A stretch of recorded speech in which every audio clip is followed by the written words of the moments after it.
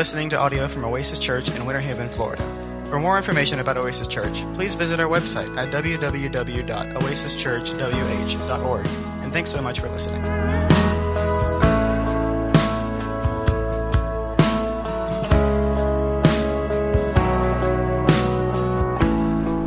I had just turned 18 years old.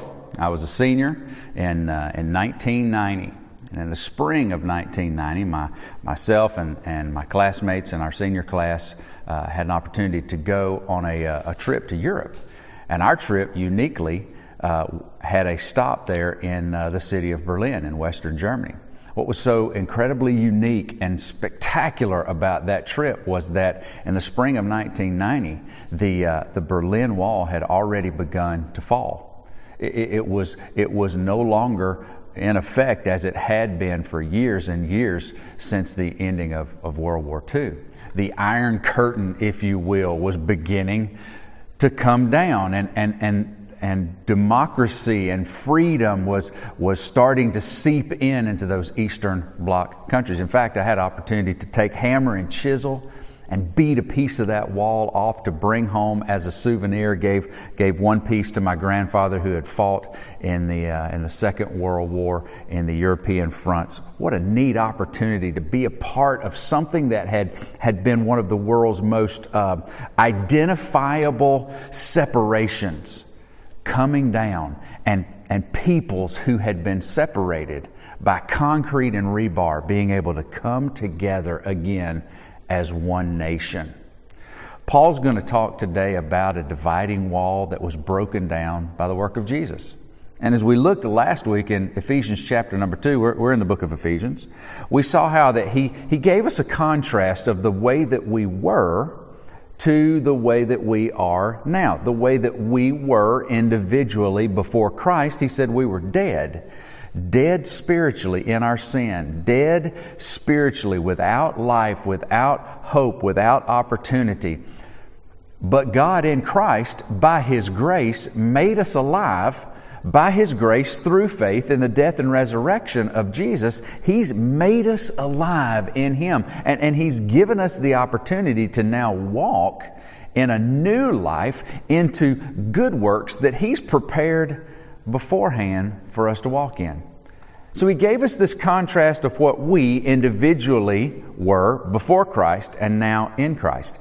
What He's going to do now is move into another contrast where He's going to describe us as a group of believers. So it's not just me and you, now it's us. And I would imagine that us probably is everyone watching, or most everyone watching. He's going to be speaking to a group of people called the Gentiles. But let's jump into the text and hear what he has to say as we look at Ephesians chapter 2. Starting with verse 11. If you have your Bibles, turn with us. If you have YouVersion, you can follow along there in our live events as well. Here's what Paul says. He says, "Therefore remember that at one time you Gentiles in the flesh, called the uncircumcision by what is called the circumcision, which is made in the flesh by hand." That is really confusing phrase right there, and we'll hit what it means in just a second. He says, "Remember that you Gentiles were at one time separated from Christ, alienated from the commonwealth of Israel, and strangers to the covenants of promise, having no hope and without God in the world." So now he's talking to the Gentiles as a group of people. So in order to kind of get an understanding of what Paul is talking about, we need to explain briefly the nature of the relationship between the Jews, the Israelites, and the Gentiles. If you read the book of Genesis, you're going to find that God makes a decision, a unilateral decision, to start a new nation. Israel hasn't always existed in this world, but God made a decision that out of one man, He was going to create a brand new nation. And so God chose Abraham, not because of any righteousness that Abraham had done, not because of anything that Abraham was doing to pursue God, but just out of God's gracious and sovereign choosing. He chose Abraham out of Mesopotamia, out of a city called Ur. And out of that city, He called a man that He would make a nation. And from Abraham we have Isaac. From Isaac we have Jacob. From Jacob we have the 12 sons that became the 12 tribes of Israel. God established the nation of Israel as a group of people who would reflect the character of the one God.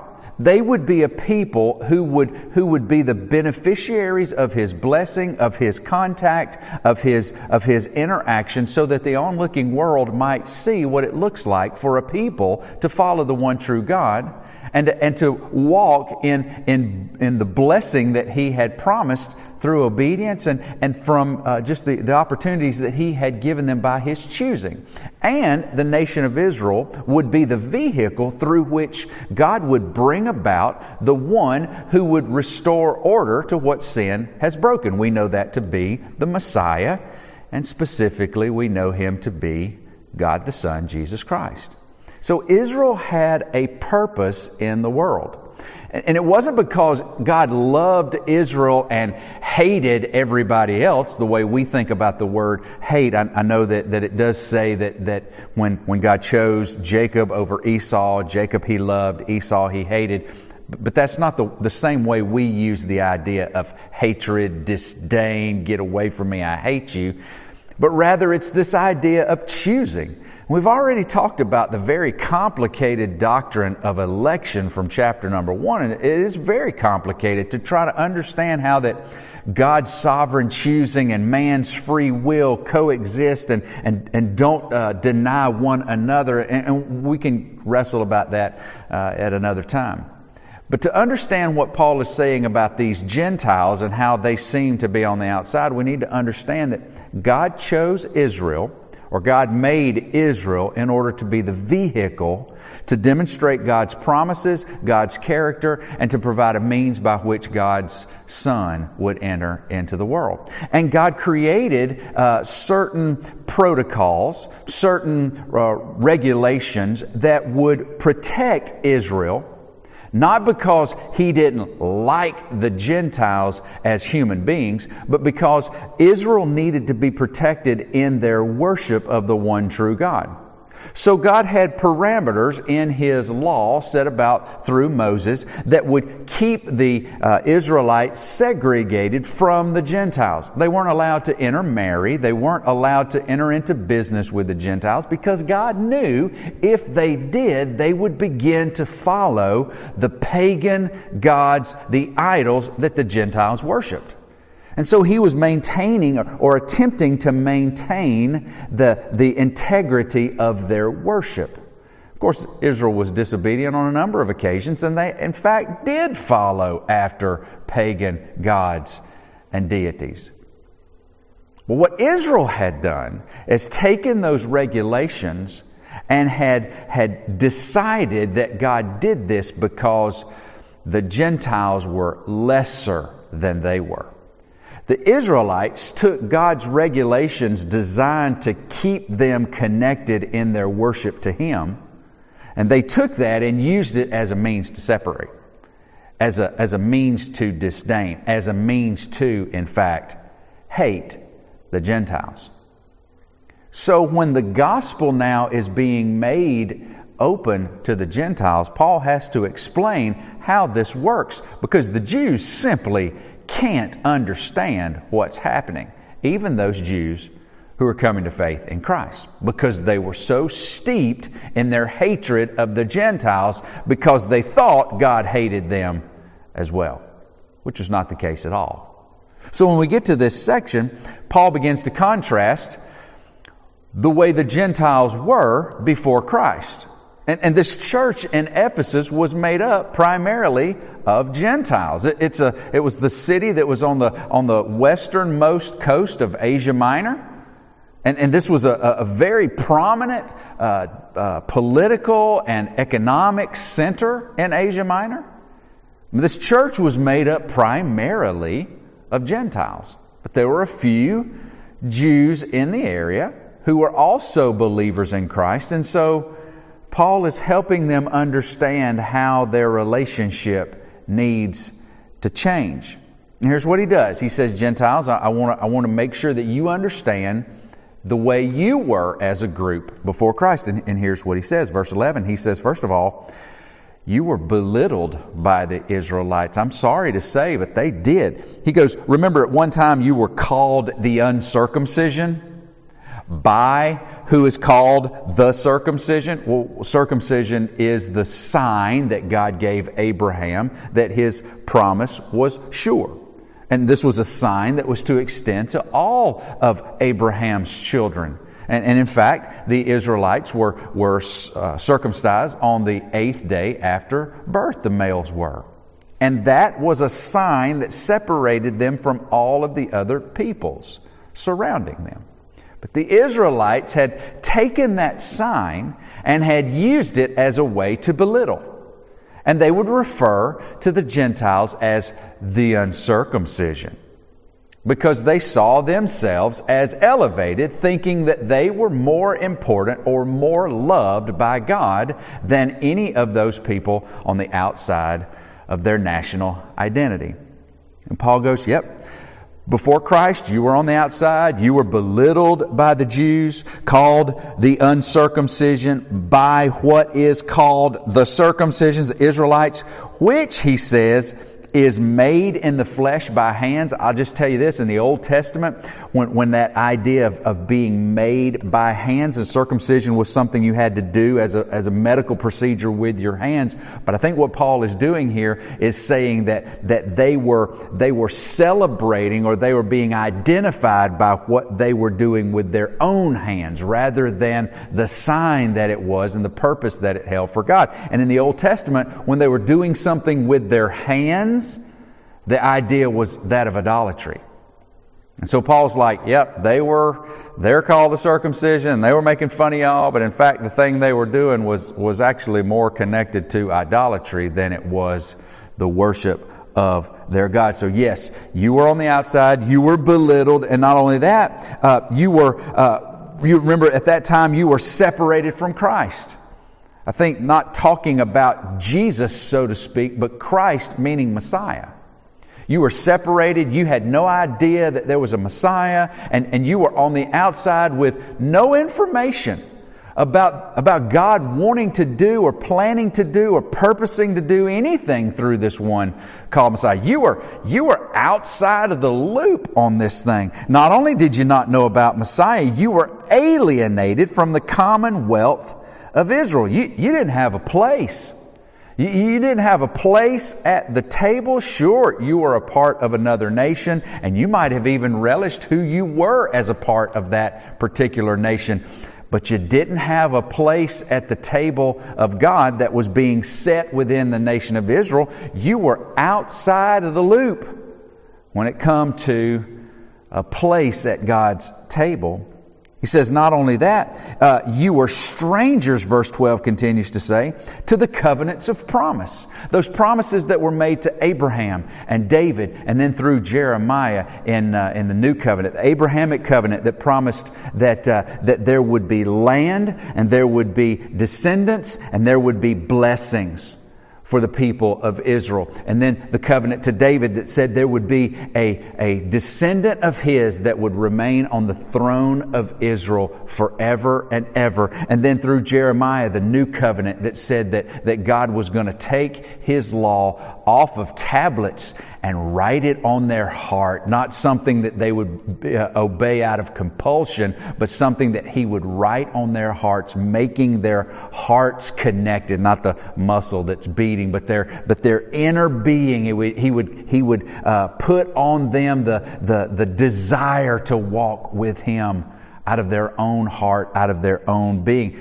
Paul says, you guys didn't even know about those things. And even if you knew about them, you didn't care about them. Y'all were so outside of the know. You didn't know anything about Christ. You didn't know anything about the covenants. You didn't have a place. You didn't even want a place at the table of God. And he says, continuing on, having no hope. You didn't know you didn't have hope, but you were without hope. Everything you were pursuing was going to end up at a dead end. You had no options for anything eternal because you were outside of the arena of hope. You were completely unaware. Not only that, you were without God in the world. Now the Ephesians specifically, they worshiped a god. Her name was Artemis. And they had the great temple of Ephesus to Artemis there in their city. But Paul says, but you were without connection to the true God. And this word without God is actually a Greek word, atheos, which we get our English word, atheist. You were pursuing the worship of things, but you were so far away from God. You were belittled by the folks who should have been pointing you to the person of God Himself. You were without Messiah. You were without a place. You were without a promise. You were without hope. You were without God. That's a bleak existence. But Paul wants them to understand where they were prior to Christ. Verse number 13. But now, in the same way he says in the earlier verses, but God, while you were dead in your trespasses, while you were dead in your sins, while you were following the course of the world, while you were following the dictates of the enemy, while you were following after the lust of your flesh, but God in Christ has brought you into the family. Here's what he says. You Gentiles were outside the wall. You were segregated and alienated and separated, had no hope, no God. But now, verse 13, but now in Christ, you who once were far off have been brought near by the blood of Christ. You once were outside, Gentiles, but now we are all one. Now, this was an important message not only to the Gentiles, but the Jews needed to hear this too. Because the Jews were still having a real hard time with the notion that the message of the gospel could possibly be for Gentiles as well. They were having a really hard time with this. If those of you who have been with us a while will remember back when we studied the book of Galatians, Paul talks about, as he's writing to the churches there in that region, he says, you remember when Peter came and was with us and Peter was hanging out with all of us and eating and enjoying fellowship, and then when the other Jews came up from Jerusalem, then he separated himself from y'all because he didn't want to be seen with you guys, and how that Paul said, man, I got up in his face and told him that was inconsistent with the gospel. The Jews needed to hear this message as well because they were really still having a hard time with Gentiles at the table. God, how can it be possible that you love these people? We thought you hated these people. And Paul's like, that's not the case at all. In fact, they were far off, yes, but they've been brought near in Christ Jesus. You once were far off. But now you've been brought near by the blood of Christ, verse 13 says. Verse 14, for He Himself is our peace, who has made us both one, and has broken down in His flesh the dividing wall of hostility. He says you once were on the outside, but now you have peace. Christ Himself is our peace, who's taking these two hostile peoples, the Jews and the Gentiles, and He's making them one out of two. No more separation, no more segregation, no more y'all have to stay out there, no more need to keep the nation of Israel as the beacon of God's love. That's Christ now. And now we all come to God through Christ, so there's no need now for us to be segregated, we can be one in Christ. We have peace. Christ Himself, it says, is our peace. We've been made one out of two. And now we're no longer separated by the hostility of the dividing wall, he says in verse number 14. I think about this dividing wall like that one in Berlin that came down and making a means by which to cross over where there once was a divider. Now it is gone. I think Paul too may have been thinking when Herod reconstructed the temple in Israel. You know, the temple that Solomon had built was destroyed when Israel went into captivity to the Babylonians. And they rebuilt a little bit when they came back from Babylon after 70 years. They did reconstruct the temple in a meager way.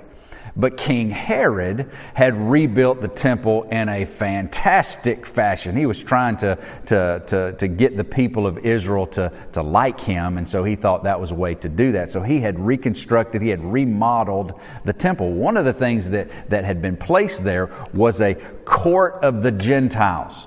So in Jerusalem, there would be Gentile people who would be interested in the temple, and they would want to know about the temple of God. And the Jews were so they were so racist when it came to the Gentiles that they had built a little arena where if you were not a Jew, then you could go into this little courtyard, this little, we'll just say like a little gift shop area that you can come in, but you can't go into the temple because you're not worthy, you're a dog, and you're not one of God's people. So there was a wall that separated that court of the Gentiles from the rest of the temple courts where the Jewish people could go in and worship and enjoy that particular place. But the Gentiles weren't allowed in. They had to stay outside behind the wall in their little court. And I think Paul is thinking about this wall. Of course, the temple is still in existence at this time. This letter was written in the early 60s A.D., and the temple didn't get destroyed by Rome until 70 A.D., so it's still there. And I think Paul's probably thinking about that dividing wall where the Gentiles have to stay out and we can come in because God loves us, but God hates you. And Paul's like, Christ has destroyed that dividing wall of hostility. Christ has brought this thing down in verse 14 in His flesh. Christ kicks down those walls of division and says, no more. I am the means by which all men and women come to God. And no more division. I'm breaking it down through my death and resurrection. He says that He did this, verse 15, by abolishing the law of commandments expressed in ordinances, that He might create in Himself one new man in the place of two, so making peace. Abolishing the law. We need to understand what he means by that. Paul's not saying that Christ has swept the law away because it was no good. You need to read Romans, specifically chapters number 6, 7, and 8, and hear about Paul's thinking on the law.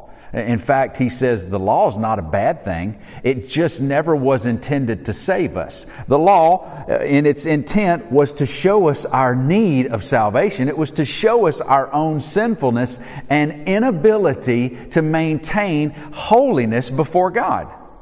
The law was to show us our sin. It was never meant to save us. But here's what Christ did.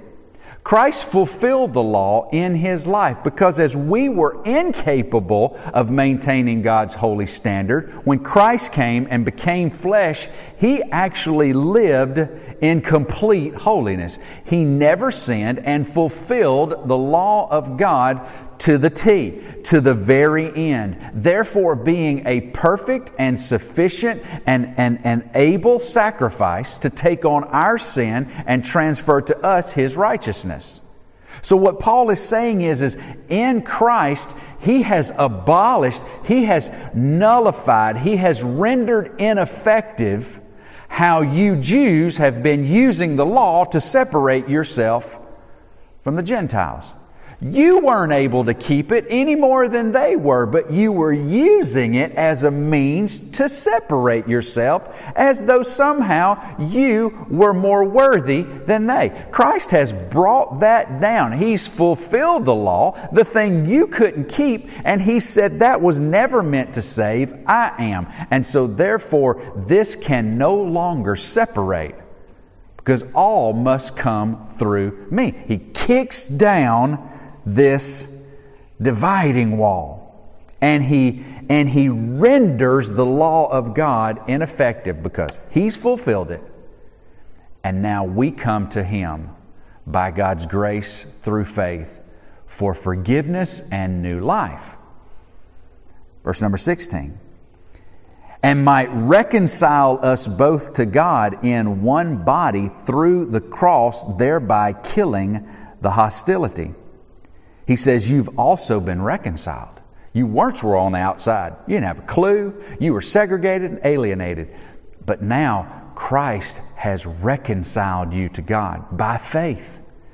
We are made right in our relationship. That idea of reconcile is to exchange or to change. In the notion of a relationship, we change from being God's enemy. We change from being the rebellious, sinful people that we are to becoming in right relationship with God, having our relationship changed with Him through Christ's work. And we're reconciled to God. He said not only that, He's reconciled us both to God in one body, thereby killing the hostility. He's reconciled us to God. He's changed our relationship with God, and He's changed our relationship to each other. I think about a daddy who comes into his boys or his kids that are fighting, and he says, "You're going to stop that because you're family. And we're not going to have this. Hug him. Hug her. Tell her you're sorry." Why? Because that's not the way we're to operate as a family. And I think that's what Paul is saying here. Jesus has reconciled us to God, and He's reconciled us to one another. And He says, all right, now y'all quit fighting. Because it ain't about us and them anymore. It's about us together as one. Verse number 18. For through Him we both have access in one Spirit to the Father. You once were alienated Gentiles, but now you have the same access to the Father that the Jewish people do, and it's through the Spirit. Now think about what Jesus said to the woman at the well in, I believe it's John chapter 7, where she comes and Jesus is having this conversation with a Samaritan woman, which was bizarre to her anyway, because Jews didn't talk to Samaritans, and certainly a rabbi wouldn't talk to a Samaritan woman. I mean, this was just a bizarre scene. And she's arguing with Jesus about where people are supposed to worship, whether in Jerusalem or Mount Gerizim, where the Samaritans worship. And she was trying to have this theological debate, and Jesus said, look, a time is coming and has now come where true worshipers will worship in spirit and in truth.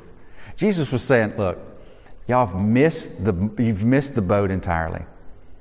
Those places, those aren't the important things. It's about the Spirit that is coming that will be the common denominator of true worshipers. They'll worship in spirit and in truth. That's the Spirit that Paul is talking about here. He says that we have access to the Father by the Spirit that indwells us. He's going to say in chapter 4, verses 4 through 6, that there's one body, one Spirit, one hope, one Lord, one faith, one baptism, one God, one people. This bringing together through the means of one Spirit, we have access to the Father. These Jews, they think they have access to the Father because of what their last name is or how they can trace their lineage back to Abraham. But that's not what gets them an audience with the Father. It comes through faith in Messiah, whose name is Jesus, and the Spirit that comes to them as a result of that faith. And so Paul says, you were once on the outside, but now you've been brought in. We're one body. We all have access to the same Father. Verse 19 and 20. So then, you're no longer strangers and aliens, but your fellow citizens with the saints and members of the household of God, built on the foundation of the apostles and prophets, Christ Jesus Himself being the cornerstone. You once didn't have a place, but now you are a place. You once were outside of the family, but now you're in the family. And you're being built together with everyone who shares faith in Christ. As a dwelling, as a household of God, built on the foundation of the apostles and the prophets, of which Jesus Christ Himself is the foundational cornerstone carrying the weight. You once were outside, but now you've been brought in together. Y'all hear this?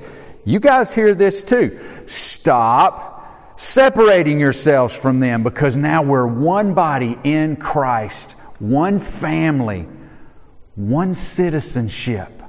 I know that may be a complicated idea for you to think. You're like, wait a minute, I'm a citizen of America. I'm a citizen of England. I'm a citizen of Canada. He's not talking about earthly citizenships. He's talking about who we truly belong to. We may pledge allegiance to whatever flag of whatever nation that we might live in as humans on this earth. But as followers of Jesus, we're told that our true citizenship, where we truly belong, is with Christ. And ultimately, in His return, we're not going to be His American children, or His Russian children, or His Indian children, or His African children. We're going to be His people, because our citizenship is with Him. These are only temporary, but that one is eternal. For these people, you're not Ephesians anymore. You may live there, you may operate there, you may pay taxes there, but now you're a part of the one body in Christ. One citizenship, one family. In whom, verse 21, in whom the whole structure being joined together grows into a holy temple in the Lord. In Him you are also being built together into a dwelling place for God by the Spirit. We're being built into a holy temple. Not the one that has brick and mortar and gold and fancy curtains. No, we're being built as a spiritual temple. A dwelling place where God operates and moves and fulfills His purpose through us. Jew, Gentile, male, female, American, Mexican, Canadian, Russian, English. We're all being built into one dwelling place for Him. Now, this is a concept that we might think, well, what does that have to do with us today in 2020? I mean, we're the melting pot, for crying out loud, in America. Are we? A couple of questions that I want to ask just by means of application. I just want you to think about these. Question number one: who's on the outside of the walls that we've built in the church? I don't mean the physical walls of the building, but who's on the outside of the walls we've built? The separation, segregation, you stay out there, we don't want you in here types of walls. I think about historically, folks that have been on the outside or have felt as though they were on the outside where the church is concerned. In our history, just as Americans, I think about women have felt on the outside. Welcome in a certain court, but not truly welcomed. What about other races and ethnicities? Have they come in our churches and felt they were on the outside of the wall? That there was some reason why they did not belong? What about subgroups? Those that are younger, those that are older. We feel intimidated by people. We don't understand their age demographic, and so therefore we build walls that say we love you, but you really aren't going to want to be a part of us because we don't really want you to be a part of us? What about the folks on the outside who look different? That could be a host of different ways. Have we built walls? Are there people out there that say, yeah, they don't really want me there? What about people who think different? You know, it's okay to have differing opinions theologically. Those things need to be rigorously debated. But there are a lot of things that should never divide us. And if we're truly followers of Jesus by faith, the crucified and risen one, we should never build walls that would separate us from those that we might vehemently disagree with. I think about people who struggle with certain taboo sins. Have we separated ourselves from them? Now, before you completely misunderstand what I'm saying, I'm not talking about inviting sin into the body. Think about kids in the neighborhood, and I don't want to tell a kid he can't come into my house. If there are 4 or 5 that are playing and they all want to come in and play a game, I don't want to say you've got to stay outside. But if he's got a snake in his hand, I'm going to tell him, you can't come inside with that snake. You got to leave that snake out there. Then you can come here. He still might enjoy playing with snakes. You just can't play with the snake in my house. But to separate them out because they enjoy playing with snakes, well, that would just be segregation. And I wonder how many struggle with certain taboo sins that we've said, you're not allowed. Maybe we're not willing to say that out loud, but we have built walls that have communicated that you're not welcome here. Yeah, we get you're a follower of Jesus, but that can't be true because you struggle in this area. I wonder who's on the outside of the walls that we've built. Who's on the outside of the walls that you've built in your heart? Question number 2. Will you be a wall builder or will you be a body builder? Now, in our context, bodybuilding is going to the gym, working out, developing muscles so that you can stand on a stage in very little clothing and flex while oiled up with Pam nonstick spray. That's not what I mean. I mean, are you going to be someone who builds walls that separate? Or will you be someone who builds the body that's united together and embraces and celebrates all that God has brought to Himself, even though they may look different, think different, have a different skin color, have a different cultural background, and might struggle with sins that I have never considered a struggle in my life, though I too struggle with sin as well. Will you be a wall builder? Christ has broken them all down, and as soon as you get them up, He's going to tear them down because He'll not tolerate separation and segregation. But what He will do is build us together as one dwelling. We are one, Oasis Church. We're one here and we're one out there.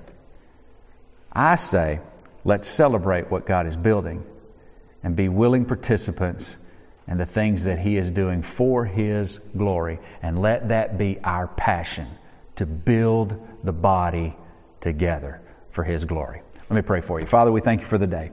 We thank You for Your love. We thank You for Your word. I thank You for the opportunity that we have even to be online together. I ask that You would encourage us in these weeks as we begin to struggle with how to reopen and when and what that will look like. God, give us wisdom, give us insight, help us to make wise decisions so that we will be able to be effective in our ministry that You've planted us to here in this community. Father, I pray for those that are sick and are hurting right now. I just want to ask that, God, You would be with both the Masholi family as they sit by their grandmother, as they walk with her through the valley of the shadow. I ask that you would strengthen them and encourage them. I pray for the Carson family. I pray for Jim right now in the hospital in Tampa. And God, I ask that you would touch his body, that you would restore him, allow him to be able to get over this particular wave of symptoms so that he can come home and be strong and be with his family. God, we ask that you would do a mighty work. And there are others that we just ask that you would do a work in their life. We don't even know what they need, but you do. And we just ask that you would demonstrate yourself faithful, that you would make your presence ever known. God, we thank you for the chance that we have to sit before your word. We ask that you will conform us to yourself. May your word be that guides us into the path you've set out before us. For it's in Jesus' name I pray. And everybody said, amen.